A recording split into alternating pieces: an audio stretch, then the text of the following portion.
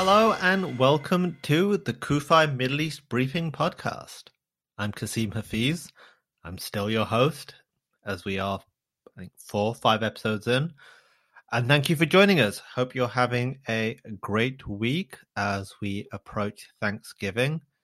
We have a great show for you as always. We've got a great guest, a friend, and a colleague. But before we get to that, let's have a look at what is in the news. So the IDF found an improvised explosive device, IEDs, multiple IEDs, in Israeli territory near the border with Syria in the southern Golan Heights. Where they found the IEDs was a spot where they have prevented infiltration from terrorist groups. In response to that, the IDF conducted a round of airstrikes in Syrian territory. And the IDF said that this was meant to send a message to Iran to leave the country, specifically the border area with Israel. So in the pre-dawn hours, Israeli fighter jets struck 8 targets in Syria, roughly half near Damascus and half along the Golan border, in response to the Iranian-directed effort to set off anti-personnel mines against Israeli troops. Once again, here we see Iran in a country which isn't Iran, on Israel's border, trying to spread terror, trying to spread mayhem, and trying to kill IDF soldiers. Israel taking action to defend itself and really putting down a line in the sand to say to Iran that your nefarious intentions aren't going to go unnoticed and unpunished. But sticking on the topic of Iran, so the UN's Atomic Watchdog Agency has reported that it found that Iran is pumping uranium gas into advanced centrifuges at an underground part of the Natanz nuclear facility. This is in complete breach, and it's not just a complete breach, it is the latest, most recent breach of the nuclear deal that Iran signed with the world powers in 2015, which the United States withdrew from. The IAEA, the International Atomic Energy Agency, reported that Iran is feeding uranium hexafluoride gas into the advanced IR-2M uranium enriching centrifuges installed at the Natanz plant. I don't know what that means because I'm not a nuclear scientist, but the bottom line is this: Iran continually violates, continually does whatever it chooses to. It continues to fund terror groups. It continues to advance with its nuclear enrichment while we have this agreement which Iran just chooses not to follow. And I think that's me being kind. It does not want to follow it. It's essentially hoodwinking the world powers, not making any secret of it, and yet we still hold up this agreement like it's effective. And the thing is, this agreement, far from making the world safer, far from making Iran's path to getting nuclear weapons more difficult, it hasn't made the world safer. And look, there is cast iron evidence of it from an interview that Saudi Arabia's Minister for Foreign Affairs gave very recently, where he essentially said that if Iran acquires nuclear weapons, nuclear armament was definitely an option for Saudi Arabia. Just to quote him, he said, Saudi Arabia has made it very clear that it will do everything it can to protect its people and to protect its territories. And he said that if Iran acquires nuclear weapons, other countries will follow and express support for taking harsh stance against Iran. We believe that Iranians have only responded to pressure. So this is from Saudi Arabia, one of Iran's principal rivals, a country which has dealt with terrorism emanating from the Iranian regime. And essentially they're saying that if Iran has nuclear weapons, it's an option. Iran's militarization, Iran's use of proxies, Iran's nuclearization will fuel a nuclear arms race in the Middle East, and in a region which is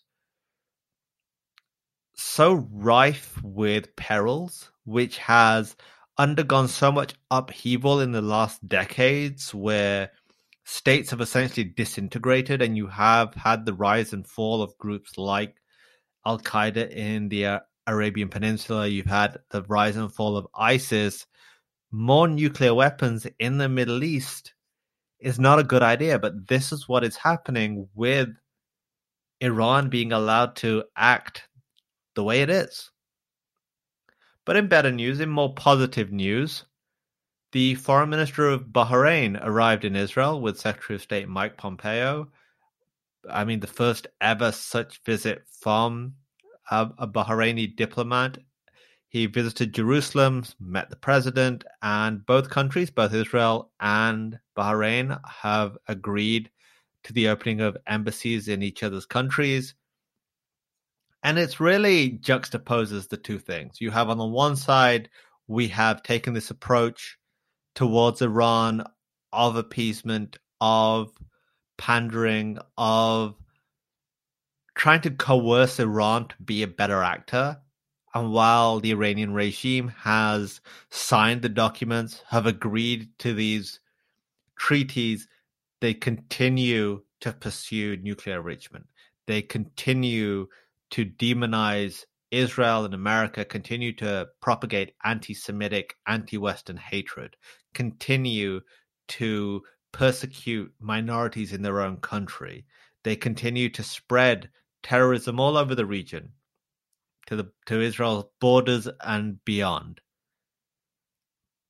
and seem no closer to changing their behavior. Meanwhile, the Gulf states are seeing that the prospects of peace. They're seeing that the world is changing, and you have Bahrain, the United Arab Emirates, leading the way in recognizing and normalizing ties with Israel to create a better future for all their people.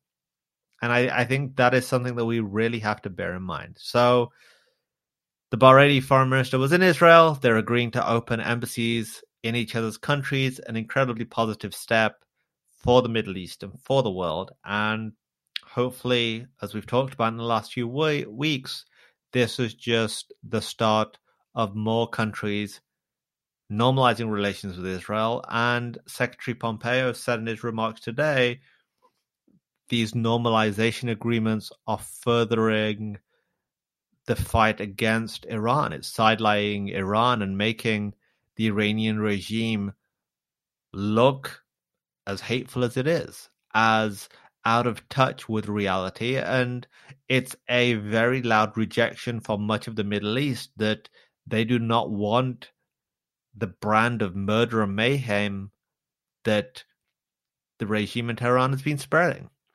So there is positive there, and I wanted to end with a positive for our news round. And that is all the news stories I'm going to cover for today. And now, a word from our sponsor. It's the most wonderful time of the year, and most of us are getting ready for Christmas by buying gifts and decorating our Christmas trees. CUFI has an exclusive holiday ornament for your tree, so you can proudly display your love for Israel during the Christmas season. This one-of-a-kind ornament was made in southern Israel by Ethiopian-Israeli craftsmen, and this month it's yours with your gift of any amount. The ornament is dipped in sterling silver, hand-painted to highlight the beauty of Jerusalem, and features the timely scripture, "For Zion's sake I will not keep silent, for Jerusalem's sake I will not remain quiet." For your gift of any amount, you will receive this one-of-a-kind ornament. Visit CUFI.org/ornament. That's CUFI.org/ornament to receive your ornament today. Available while supplies last. Order before December 9th to receive in time for Christmas. And welcome back. Be sure to get your CUFI Christmas ornament. It really is a beautiful piece. Go on the website, CUFI.org. Check that out. It really is wonderfully made. Okay, so my next guest, who I'm really excited to have on, and I may say that every week, and I am excited to have my guests on, but this is particularly cool for me. If you've been involved with CUFI in any capacity, you will know who this is. If you've been to Summit, there is no doubt.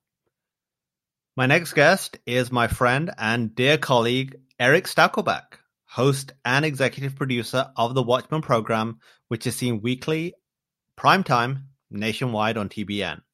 TBN, the world's largest Christian television network, is seen in 100 million homes in the United States alone.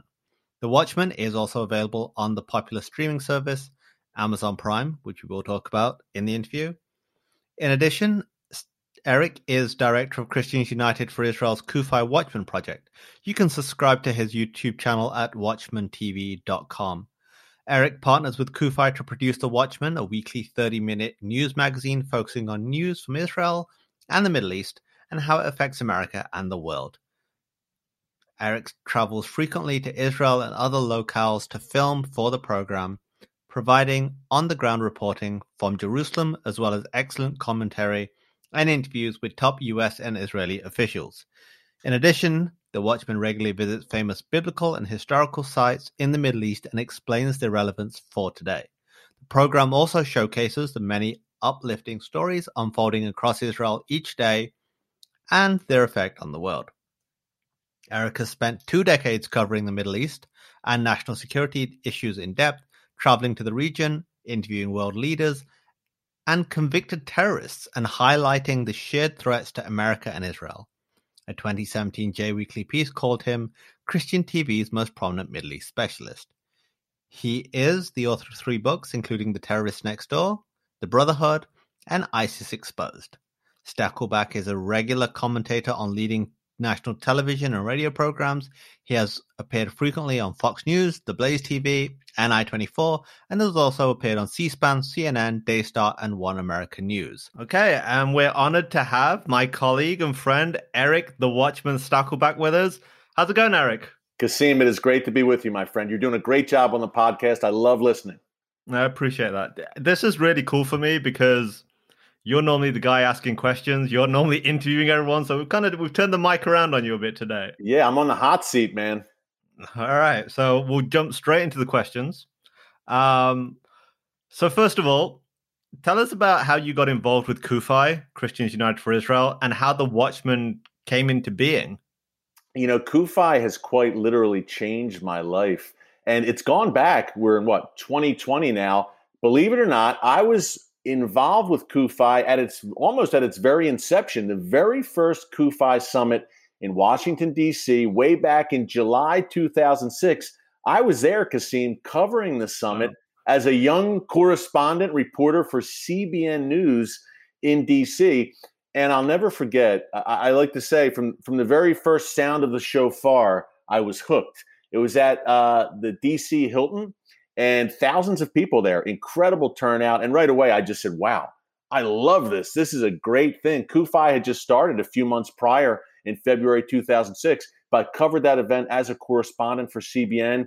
Met Pastor Hagee for the first time at the event, met Shari Dollinger, our co-executive director, at that event as well, and many other people connected to CUFI. I said, wow, this is a great movement, and it's clearly a mighty movement of God. I knew that right away something special was happening in CUFI.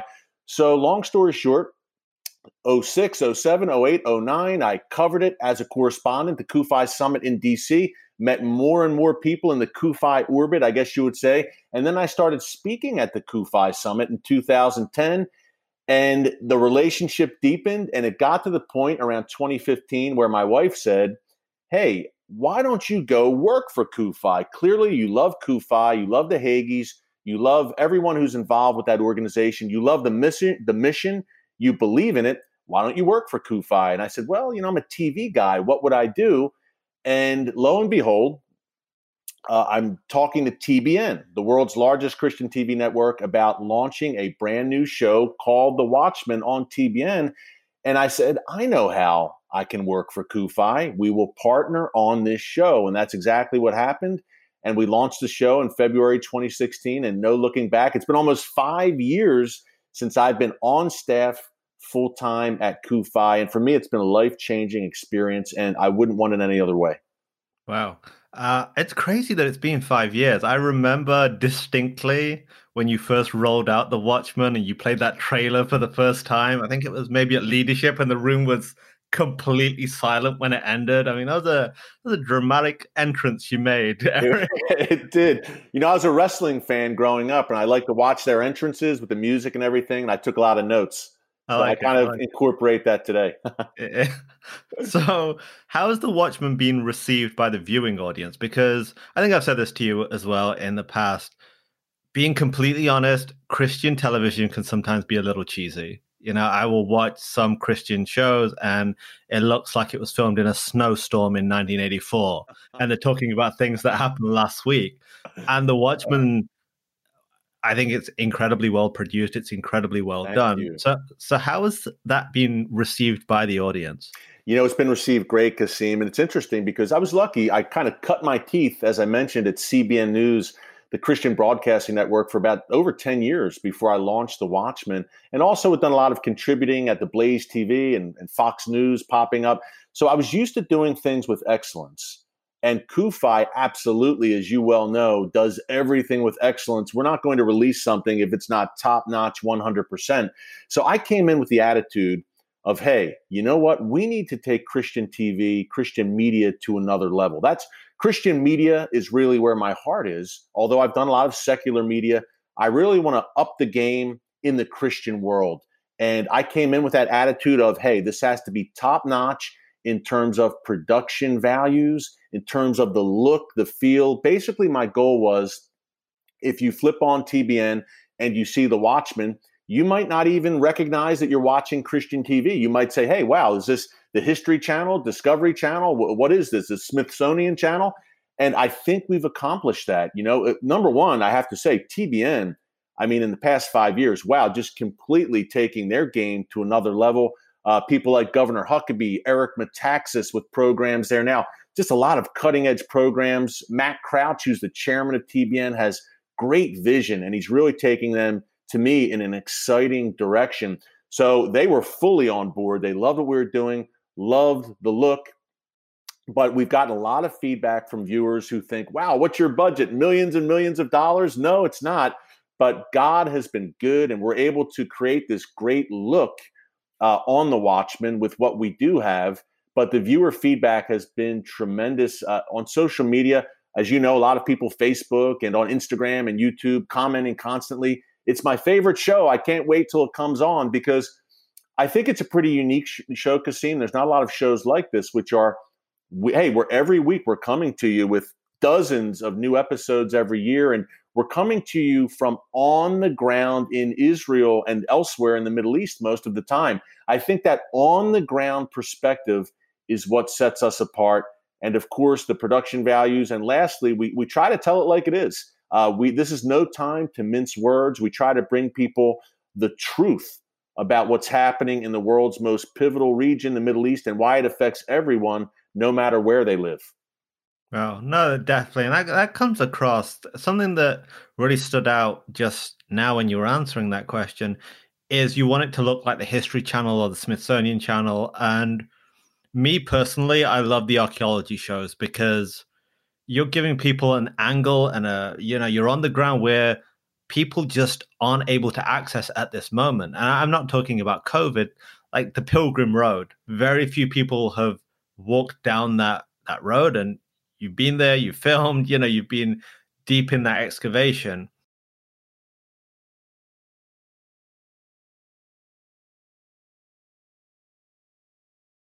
You've hit some significant milestones with The Watchmen. I believe you're on your 180th show now. Yes. 180. Wow, that's hard to believe, man. That's incredible. We've been working hard. No kidding. Is there any episodes that really stand out as being memorable or significant to you? Yes. It's funny you mentioned the archaeology, which to me, I made my I guess reputation, you would say, as a national security, global security, terrorism correspondent and host.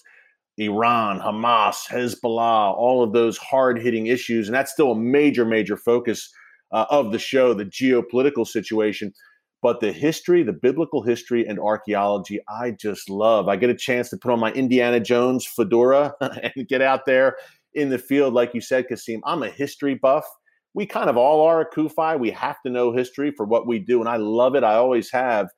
And to get a chance to bring history and the Bible to life for viewers at home, to me, has been one of the biggest thrills, honestly, of the Watchman show. And people really respond to the biblical history and archaeology because it is irrefutable truth of the Bible, of God's word. When you combine that scientific, archaeological, rock solid proof with the truth of the Bible, I believe you have an unbeatable combination. That's what we're able to do. One week we'll be on the Sea of Galilee, and where Jesus literally walked, and the next week we'll be in caves from the time of King David. So that's been so fun. Some of my favorite episodes, I would say Masada was up there at the top. I mean, just the story behind Masada, obviously, where the Jewish rebels made their last stand, and the visuals at Masada. What an amazing place. And you're overlooking the Judean desert and the Dead Sea. Masada was a fun one.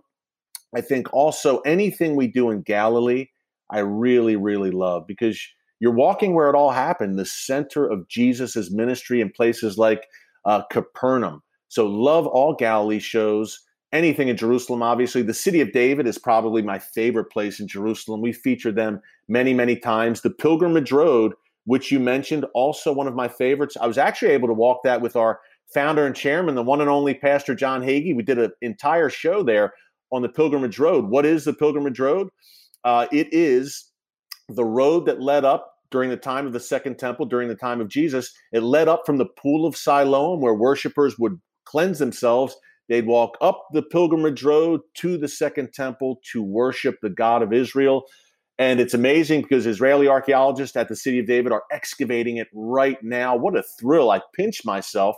Lastly, I'd say in terms of memorable shows, anything we do with the IDF. I've been on live fire drills with the IDF, tank drills in the midst of it when they're on the Syrian border practicing and, for that coming conflict, God forbid, against Iran and Hezbollah up north. So we've done some really cool stuff with the Israel Defense Forces, gotten great access with them. Other memorable production trips, just to wrap it up here a little bit, Jordan and Iraq. Iraqi Kurdistan in 2019, we did a Watchman production there. That was amazing. We were on the Iranian border, the Turkey border, places not many Americans get to set foot. And lastly, I think our production in Poland at Auschwitz and Treblinka was something I'll never forget. Another life-changing experience. Our entire CUFI team went there. Wow. Eric, honestly, I forgot how much you travel in terms of like Poland. Me and too. That was a hard question. Like, wow.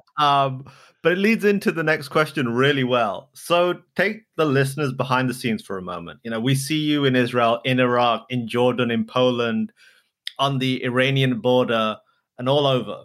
And like I said earlier, it's an incredibly well-produced show. What's it like coordinating all that, the logistics, the travel, all those things that we don't see? We see you in front of camera, the Watchman, polished, ready, but you don't just turn up there, Sure. No, that's a great question, Kasim. A lot of people ask, hey, what do you do when you're not filming? Because, TV, by the way, first of all, it looks so easy, right? You just go on TV and you start talking. Little did I know, I got into TV full time in 2005. Little did I know all that goes into it. Our show is a 30-minute weekly show. You might say, 30 minutes, that's not too bad, but wow, it is a bear, let me tell you. Number one, in terms of setting up an overseas production, it's tough enough sometimes to set up a production domestically right here in the United States. But when you're setting up an overseas production, that's a big task.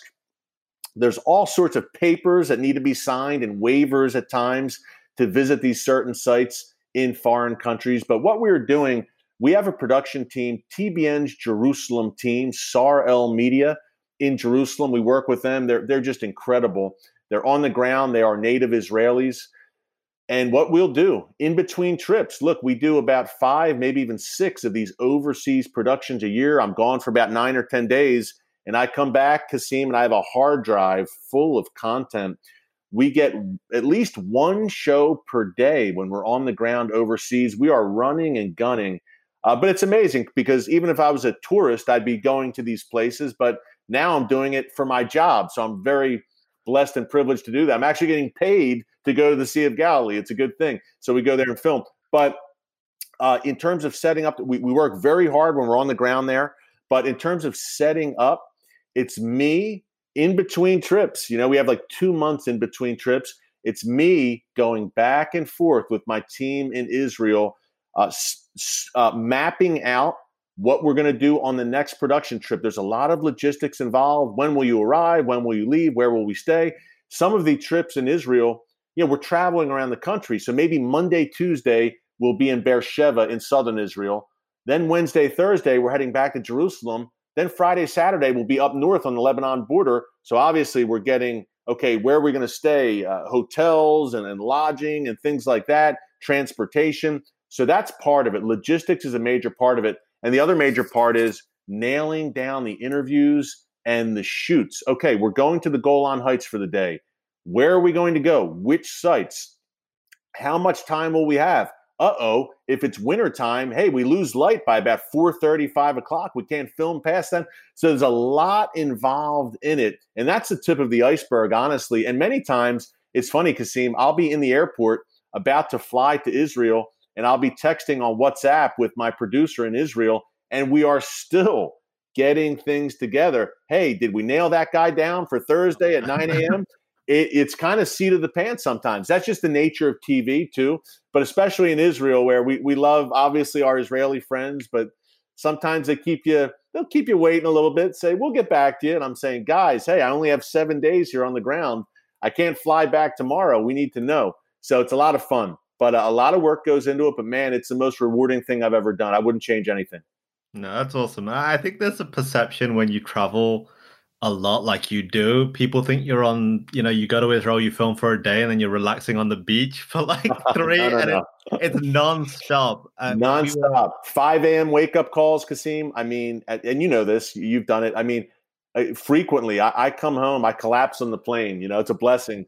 But really, I mean, if you are, hey, we're filming in the Golan today at 8 a.m., but we're in Jerusalem. So we got to wake up at 4 a.m., be in the van by 5 a.m., the Watchman production van. We're going 2.5 hours up to the Golan. We're going to roll out of the van, be bright-eyed and bushy-tailed and ready to film in front of the camera. So that's a lot of times. And we're filming till 7 at night on maybe 4 hours sleep. But you know what? Hey, I like to say I could be breaking rocks all day for a living. So I can't complain. And my wife and I always say, my dad worked in a factory with no air conditioning. He'd come home drenched in sweat. I mean, so I am not complaining. I'm thanking God for the privilege I have to do what I do. Nice. That's awesome. So with 180 episodes down, and you don't have to answer this, I'm going to give you that. Any bloopers, any outtakes that you want to share with us? Many. It's funny. I was shooting the last time I was in Israel pre-COVID was late January 2020. We did a production in Israel, and I was in the middle of an interview, very serious stuff. I was talking to two people on a panel. It was indoors, actually. We do a lot, as you know, Kasim. A lot of the show is filmed outside, my sleeves rolled up. We're in Israel, the most beautiful scenic place in the world. But sometimes we move it inside to the studio. So we did a panel on the persecution of Christians inside Iran. And we had these chairs. They were almost like, it was in TBN's Jerusalem studio. They were almost like the chair that like a director would sit in when you see it, and he says, cut, and he's got the thing. Yeah, it was very it wasn't solid, the chair I was sitting on. So we're in the middle. I mean, it's rolling. We tape it as live. It's rolling. And I'm sitting there and I'm making a point and the chair breaks. And I'm 6'5", right? As you know, I'm 6'5", 220, a former basketball player. I literally fall through the chair and I have to send, we actually have the clip, Kasim. I have to post it on YouTube to give everyone a laugh. But I'm like stuck. I'm wedged. My butt is wedged down, and I'm trapped because I'm trapped inside the chair because the seat broke. It was, oh my gosh, it was a funny, funny moment. And stuff like that happens. I have a great crew. We have fun. They're some of my dearest friends in the world. My crew in Israel. I love these guys. We have such laughs. And as you know, I'm a joker. I'm a laid back guy. I'm a Philly guy, so I like to tease a little bit. And we have such a blast. I mean, so many funny stories, man. I'll tell you. And as you know, Israelis, gosh, I love the Jewish people, Israelis. I love how they communicate. There'll be an Israeli from, say, Tiberias up north, meets an Israeli from Beersheba down south. They've never met before in their life, but they're conversing together in Hebrew, and it's so animated and passionately, you would think they've known each other their whole lives. So it's just a treat to see that too. Nice. I think I've actually seen the video with the chair, and yeah, I may have watched it multiple times when you sent it, to be honest. Oh, you did that. You have it on a loop now. I see. Now you're going to blackmail me. You have the video. Yeah, I'm just saying. I forgot. I sent that around to our CUFI staff. Yeah. You know what? It's funny because it was at the beginning of COVID, and I said, guys, this will cheer you up. The Watchman takes it still. The Watchman humbled. So, but on that whole situation with COVID, so the global pandemic, it has impacted television production, all sorts of production. Oh, yeah. So especially for a show like The Watchmen, where so much of it involves you getting out there, like you said, being outside, speaking to people, how have you adapted to the current reality that we're all living through? You know, Kasim, only God. That's why I like to say we have our weekly CUFI staff calls, and it's so exciting and encouraging to hear every department share what happened that week and how, despite COVID, we're taking CUFI and our work to new heights. For me personally, I'll be honest with you, when COVID really kind of set in mid-March 2020, I was highly concerned because the show is primarily a travel-based show. I'm kind of the counter-jihad, Anthony Bourdain, some people have said in some ways. May he rest in peace. But so I was concerned because we travel a lot. We're on the road frequently. I said, travel is locked down. But then I said, certainly travel will start back up again by May. And then it was like, come on, by July we'll be good. Then it said, well, September 2020 will be fine. Hey, now we're approaching the new year, and international travel still has not resumed in any major way. But by the grace of God, as I said, only God, we have been able to turn out new program after new program over the past 8 months. It has been incredible, Kasim. If you would have told me, well, there's a few ways we've done it. Number one, fortunately, Pastor Hagee likes to say, Noah built the ark before it started raining. Well, at the Watchman, as I said, we work very hard when we're overseas and here domestically. We were able to record a great amount of content in places like Iraq, in Poland, in Jordan, in Israel over the past several years. And we still had a lot of material. In TV, we would call it evergreen, meaning it would still hold up 10 years from now. We had a bunch of material like that was available to us. So that was a blessing, number one. We had stuff we had previously recorded. Number two, Zoom and Skype and all of these apps we have really utilized, and we're able to interview people in Israel just via Zoom or via Skype.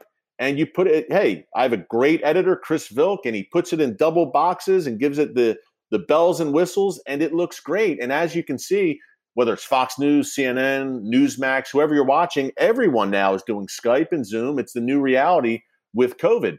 So we've been able to bring fresh content on a regular basis, just interviewing people via Zoom and Skype, and it looks just fine on TV. So that's been another thing. And then we just have people drop things in our lap. Content from the City of David, which I mentioned, fresh content from them. Our TBN team in Jerusalem, they'll say, hey, Eric, there's an event or there's this new archaeological site that was uncovered here in Israel. Would you like us to go film it for you? Yes, you're not here with us on the ground like you normally would be, but you can just toss to it from the studio. And that's exactly what we've done. And I'm very fortunate, Kasim, to have a studio in my basement in my home here outside of Philly. And it looks pretty good. I was joking with you, next to my studio, maybe there's like an exercise bike and a treadmill. You can't see that on camera, but the studio looks great. And I think a lot of people, you see news correspondents, even on your local news, they're filing reports now from their living room. It's very interesting, Kasim, where we're at right now in the media with COVID. I think a lot of this won't go back. I think a lot of networks are probably saving money, to say the least. Now they're just doing Zoom and Skype. These applications are free. And lastly, real quick, another avenue we're using is obviously social media. to get the message out. We've really upped our game on YouTube. The Watchman YouTube channel is watchmantv.com if people are interested. We just passed actually 100,000 subscribers on YouTube. So we're really using that venue as well in these COVID times because more and more people are turning to YouTube, especially with all the kind of lockdowns and various restrictions. I was going to mention the YouTube channel because it's been incredibly impressive that when COVID hit, nobody knew it was going to last this long and is ongoing. But the quality of production for the Watchmen has not diminished at all. You guys have adapted so well and kept the quality and the content. And you've got the Watchmen newscasts, which watching it, I wouldn't think that you were in your basement with the laundry right next to you. and it is like, congratulations on the YouTube channel hitting 100,000. I mean, that is an incredible achievement. Thank you, my friend. Yeah, it's funny, Kasim. We my daughters are about to turn 10 and 14. So I've been doing TV since 2005. Since the day they were born, they used to seeing me on the TV screen. Today they walk by, if I'm on TBN or wherever, they say, "Oh, big deal, Dad's on TV." But when I told them I passed 100,000 subscribers and received the legendary YouTube silver play button that you get to commemorate those 100,000 subscribers, man, all of a sudden I became a cool dad. They were telling all their friends, "My dad, YouTube." So that was kind of fun. But YouTube, at CUFI, we set out our team, our media strategy, which you are in the midst of, obviously. We set out to spread across every major media platform. Podcasting, which you're doing so great at right now, Kasim, TV with the Watchmen, and also the Israel Collective, our millennial arm, and then social media, and YouTube is a huge component of that. So I think it just is in line completely with our goals and our messaging. And the thing with YouTube I've learned is consistency is key. So we do the newscast every Tuesday and Thursday. It's kind of low key. It's not like the TV show where there's, a lot of graphics and bells and whistles, these incredible production values. I've learned on YouTube that you can be, in a t-shirt on your phone and it gets great traction. Content is key. I'm really learning that. So that's been kind of a fun thing too. In addition to the TV show, that we have this big platform to get the message out on YouTube as well. And we're reaching people around the world on YouTube, a younger audience on that platform. So it's something we want to continue to emphasize for sure.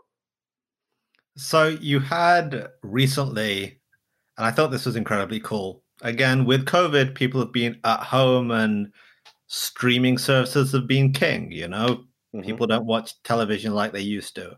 And The Watchmen hit Amazon Prime, which I thought was incredibly cool. Yes. So tell us a bit about that. And also, where can people watch the show and keep up to date with what The Watchmen is doing, what you're doing? Yeah. I got to give a big shout out. In terms of Amazon Prime, I have to give a big shout out to Shari Dollinger, our co-executive director, and Sandy Hagee Parker, who runs our C4, the CUFI Action Fund. They really, we've talked about this for about a year or two, Shari and I in particular. We want to get the Watchmen on streaming services, whether it's Netflix or Amazon Prime. So they pushed on this, and I'm glad they did, because Amazon Prime, as everyone knows, is a huge platform. So we just debuted there. I think 7 episodes are streaming right now on Amazon Prime. Just go to Prime. In the search bar, just type in The Watchmen, and there you have it. Those 7 episodes will pop up. And we have, I think, 6 more episodes in the can that we're going to send to Amazon as well. So you can kind of binge watch. I guess they're calling it season 1 on Amazon Prime, and we'll have more coming to you very soon. So Amazon Prime, definitely a venue we want to continue to emphasize. And you can catch us still on TBN. I say it's a match made in heaven. The world's largest pro-Israel organization, Christians United for Israel, joining forces with the world's largest Christian TV network, TBN, the Trinity Broadcasting Network. It's really been a match made in heaven, I think, for such a time as this. You can catch us on TBN if you're here in the States every Thursday night, 9 p.m. Eastern time. That's the Seinfeld slot. Thursday nights, 9 p.m. Eastern. It's not a better slot on TV, I don't think. So we are just in the prime position there on TBN. Also, 4:30 p.m. Eastern time on TBN on Fridays. So 2 incredible time slots. And, of course, you can catch the show at CUFI.org. That's CUFI.org. You can also catch us streaming on TBN.org And lastly, as I mentioned, WatchmanTV.com for our Watchman YouTube channel. So we got a pretty big footprint, and you can follow us on social media as well, Facebook, Twitter, Instagram, and now Parler as well. Nice. So finally, in filming The Watchmen, and you've talked about it in our conversation, you've been to the Iranian border, the Turkish border, you've met Kurdish fighters, you've been in Israel, live fire exercises. So you really have a perspective on the region in Israel that a lot of us just don't get. And I appreciate you giving us that perspective with The Watchmen. But as you look at it in the years going forward, what is your hope for Israel, for the Watchmen, and for CUFI for the years ahead for 2021, 2022 as we go forward? Yeah, I think one of the main things across the board for Israel, for CUFI, and for the Watchmen is I want us to be on the front lines of what God is doing, the miraculous things he's doing in Israel today, chief among them, this coming together that we've seen with the Abraham Accords over the past few months, Kasim, the UAE, Bahrain, even perhaps Sudan coming in with these peace deals with Israel. And that's only the tip of the iceberg. We have Oman, Saudi Arabia, and other nations as well, Sunni Arab nations cleaving closer together to Israel. I want to be able to be on the ground reporting on that because I've spent so much of my journalistic and TV career reporting on the bad stuff. Iran, Hamas, Hezbollah, and the imminent threats, Erdogan now in Turkey. And these are serious threats that must be reported on. But it's so refreshing for me now, Kasim, to see an opposite narrative emerging where Sunni Arab Muslim nations don't want to fire bombs or missiles at Israel. They want to make peace with Israel and cooperate with Israel, I should say, because Israel, number one, is a booming scientific, medical, high-tech powerhouse that will bless the region. The book of Isaiah says that Israel is a light unto the nations, that kings will come to the brightness of its coming. And we're seeing that today, the Sunni Arab nations coming to Israel and saying, hey, we want to be blessed. You are blessing the world with your technology, your innovation, your ingenuity. We want some of that. That's so exciting for me as a journalist, as a TV host, a media personality, to be able to be on the ground and give the firsthand perspective of this wonderful development. So that's something I'm really looking forward to in the years to come. I know CUFI will be on the cutting edge there, but this blossoming relationship between Israel and its Sunni Arab neighbors, and by the way, one of the major reasons for it also clearly is the Iran threat and the growing Iran axis across the region, Hamas, Hezbollah, Palestinian, Islamic Jihad, these radical Shia militias. We could talk all day about that. But that's the other thing I will be reporting on. That's something I don't look forward to, that future conflict, Kasim, that very likely is coming to northern Israel, the face down against Hezbollah, the Iranian regime in Lebanon and Syria. But we will be there. We'll be there on those borders, and we will be giving you the kind of perspective that you just won't see anywhere else, that on-the-ground perspective with just great connections and contacts and access with the Israel Defense Forces. So a lot of exciting things coming up. But the most exciting thing, I think, is to show the world how God is revealing himself in his land and among his people in these times right now that we're living in. That's awesome. One thing I did want to point out, that going through some of the past episodes, as I was just doing a little bit of research, it's incredible how you almost have an archive, Eric, of the threats that are coming. You can watch some of the past shows and you can see the direct link between these things are happening and why the Sunni Arab states have grown closer to Israel. So I think that's an awesome thing to do. If you've never watched the show, start at episode 1. And it sounds really cliche, but you'll see such an incredible documenting of the threats that are facing Israel and why the Middle East is shaping up the way it has. So, I mean, I think that's really impressive. Thank you, Kasim. Yeah, it is interesting when you follow the arc. Our first episode was February 25th, 2016, nearly 5 years ago. And that arc over the past 5 years of reporting, it's interesting to see how this all developed. 5 years ago, Kasim, when we launched The Watchman, there's no way I would have ever thought that the UAE and Bahrain would be at the White House signing a peace agreement with Israel. That was only 5 years ago. So who knows what the next 5 years will bring? And I talked about this the other day on the show. Since 2010, 2011 alone, we've seen the rise and fall of empires and wannabe empires in the Middle East, right? The so-called Arab Spring in 2011. We thought the Muslim Brotherhood in Egypt would be ascendant.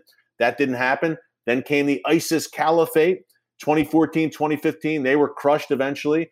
And now we have the Iranian regime and Erdogan and Turkey looking to revive their previous empires in the Middle East. So it's a real Game of Thrones, as Pastor Hagee has written about and likes to say, in the Middle East right now. But the one constant is the nation of Israel against all odds continues to not only survive, but thrive. And that is one thing that will not change in the next 5 years, I can assure you. That's awesome. And that is an awesome point to end on. Eric, that's all we have time for today. Thank you so much for joining us. We really do appreciate it. Kasim, thanks so much for having me, man. God bless. Keep up the great work. Likewise. Take care, Eric. Thanks a lot. Really appreciate you making the time. And it was great to really hear your side of the story, I guess, from behind the camera about the Watchman and your experiences on it. We hear from Eric weekly on the Watchman, but it was really cool to flip the microphone and get a behind the scenes view of the show. So thank you once again. Okay, now moving on, we have our biblical block, a bit of inspiration from scripture with Karina. Over to you, Karina. Thanks, Kasim. One of the things that I love about the Watchman show, and I think most people love about archaeology in general, is the glimpse that it gives us into the past. Thousands of years after the people and the places in a certain area are buried and gone, we can catch sight of and glean insight into what their lives were like. And, the Bible does that for us as well. Paul says in Romans 15 that scripture, and of course he means here the Old Testament, the Hebrew scriptures, as that's what was compiled at the time.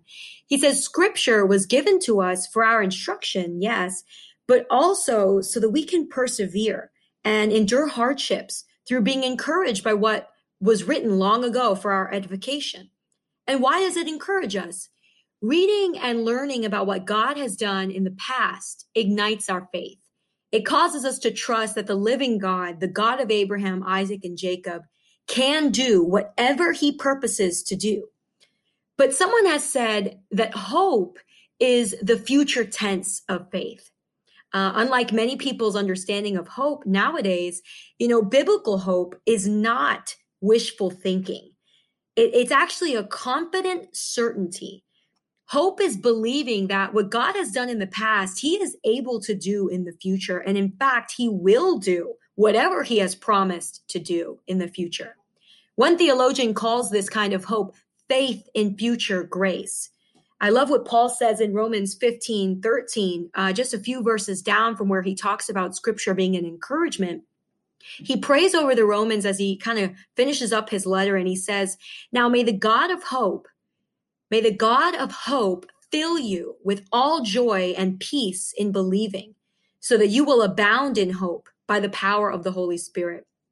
I love what Paul says there. He prayed over the Romans that the God of hope, meaning the God characterized by hope, the God from whom all hope flows, that God would fill the Romans with all joy and peace as they trust him, that he would fill them, meaning that he would satisfy them. And the reason he gives us the reason is so that they will abound in hope by the power of the Holy Spirit. And so God wants to infuse us with joy and peace as we trust him so that we abound in hope. Basically in that future tense of faith, which is believing that the same God who ruled over kingdoms in King David's day still rules today and still wants the very best for his kids. So as we trust God this week, we're trusting that he will fill us with joy and peace. And we're going to abound in confident certainty, in hope that in the same way God was faithful then to his people, he will surely be faithful now. Thank you so much for that good word, Karina. I'll be right back after this quick message about the CUFI microhistories. Short on time, but still want to learn more about Israel? Watch CUFI's micro-history videos while you're sipping a second cup of coffee or taking a break from work. From the events leading to Israel's miraculous rebirth as a modern nation, to wars Israel has fought and more. CUFI's micro-history videos will help you learn more about Israel in minutes. Watch them at cufi.org/microhistory. That's cufi.org/microhistory. Discussion questions for quick learning moments with the whole family are now available. Okay, we're back. Karina, thank you again for that really powerful teaching about hope. And it's really relevant as we reach the final months of this year and as we enter into 2021. The message of hope is so key. So thank you for that. And that is all we have time for another episode of the CUFI Middle East Briefing Podcast. Once again, thank you so much for joining us. Please share this podcast. Please listen to it on Spotify, Apple Podcasts. Leave us a review. And if you have any feedback, be in touch. We really appreciate you joining us once again. Have a great week ahead. We pray blessings over you and your families. Take care and God bless. This is Kasim Hafiz for the CUFI Middle East Briefing Podcast saying